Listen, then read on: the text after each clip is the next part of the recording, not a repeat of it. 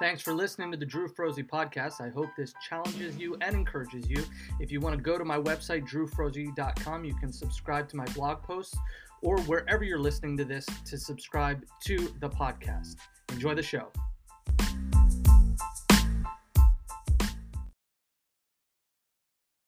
Welcome, everybody. Thanks for joining us. My name is Drew. And I'm Chris. We're not experts on this subject. Right. We wanted to get together and talk just a little bit about what's going on. Let me throw a curveball at you, if you will.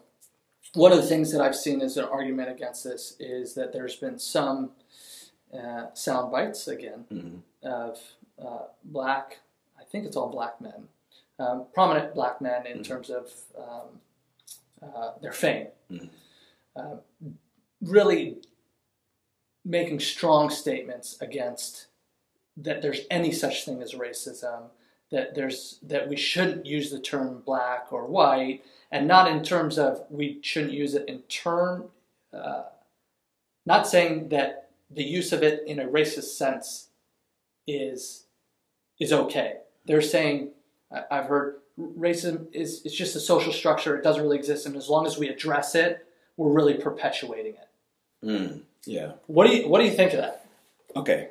So, and I've shared this with my congregation that let me kind of set this up if you give me time. So, COVID-19 and and what's happening with the racial unrest and social unrest. I've heard people say that has caused us to be ununified, or that has caused disunity. A word? Disunity, yeah. Is that a word? Sounds good. Right. Division. Yeah. Probably a better word. And I said that it didn't cause division. It revealed what was already there. Yes. Yeah. Now, here's the thing. You and I, we've had we've probably had marriage counseling. We counsel people who want to get married. I had a couple who came to my office one time, and they wanted to get married, and I told them, I said, wait. And they said, why? I want to get married now. I said, no. I said, wait. I said, why?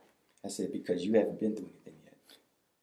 I said, wait until you go through a crisis and watch him.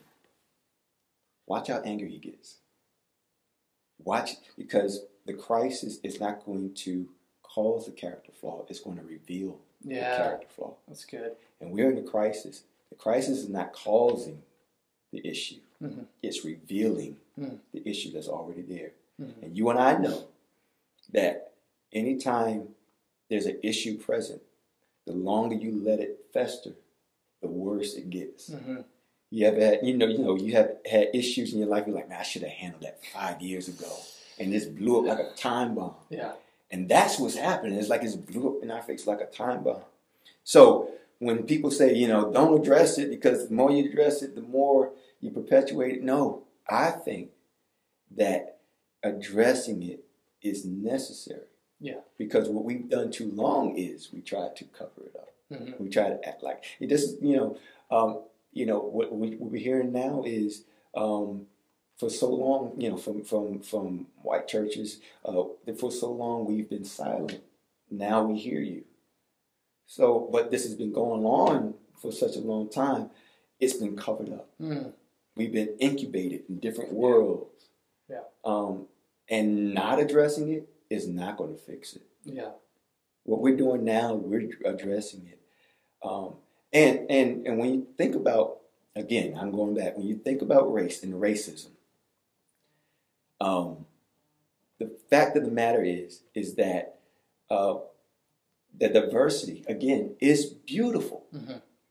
Addressing the fact that I'm black is not perpetuating racism. Addressing the fact that you're white is not perpetuating racism. Yeah.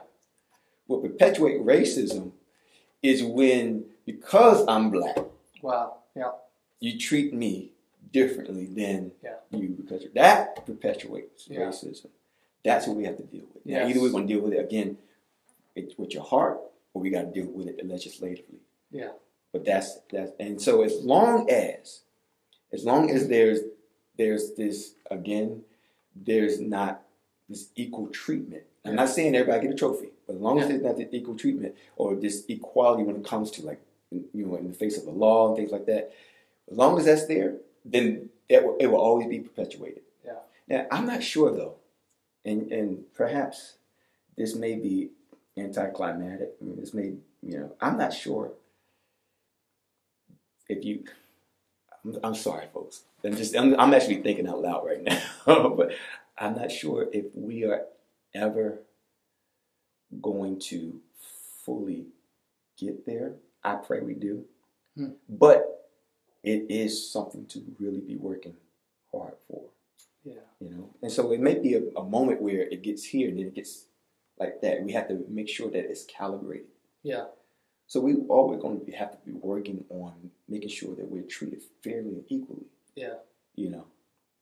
And hopefully in the process, we can still be friends, right? Yeah. We can still love each other, and my children can play with your children, and we won't feel a certain type of way when my daughter said, "I want to marry," you know, and have your last name, you know. So, you know, and so that's my hope. Yeah.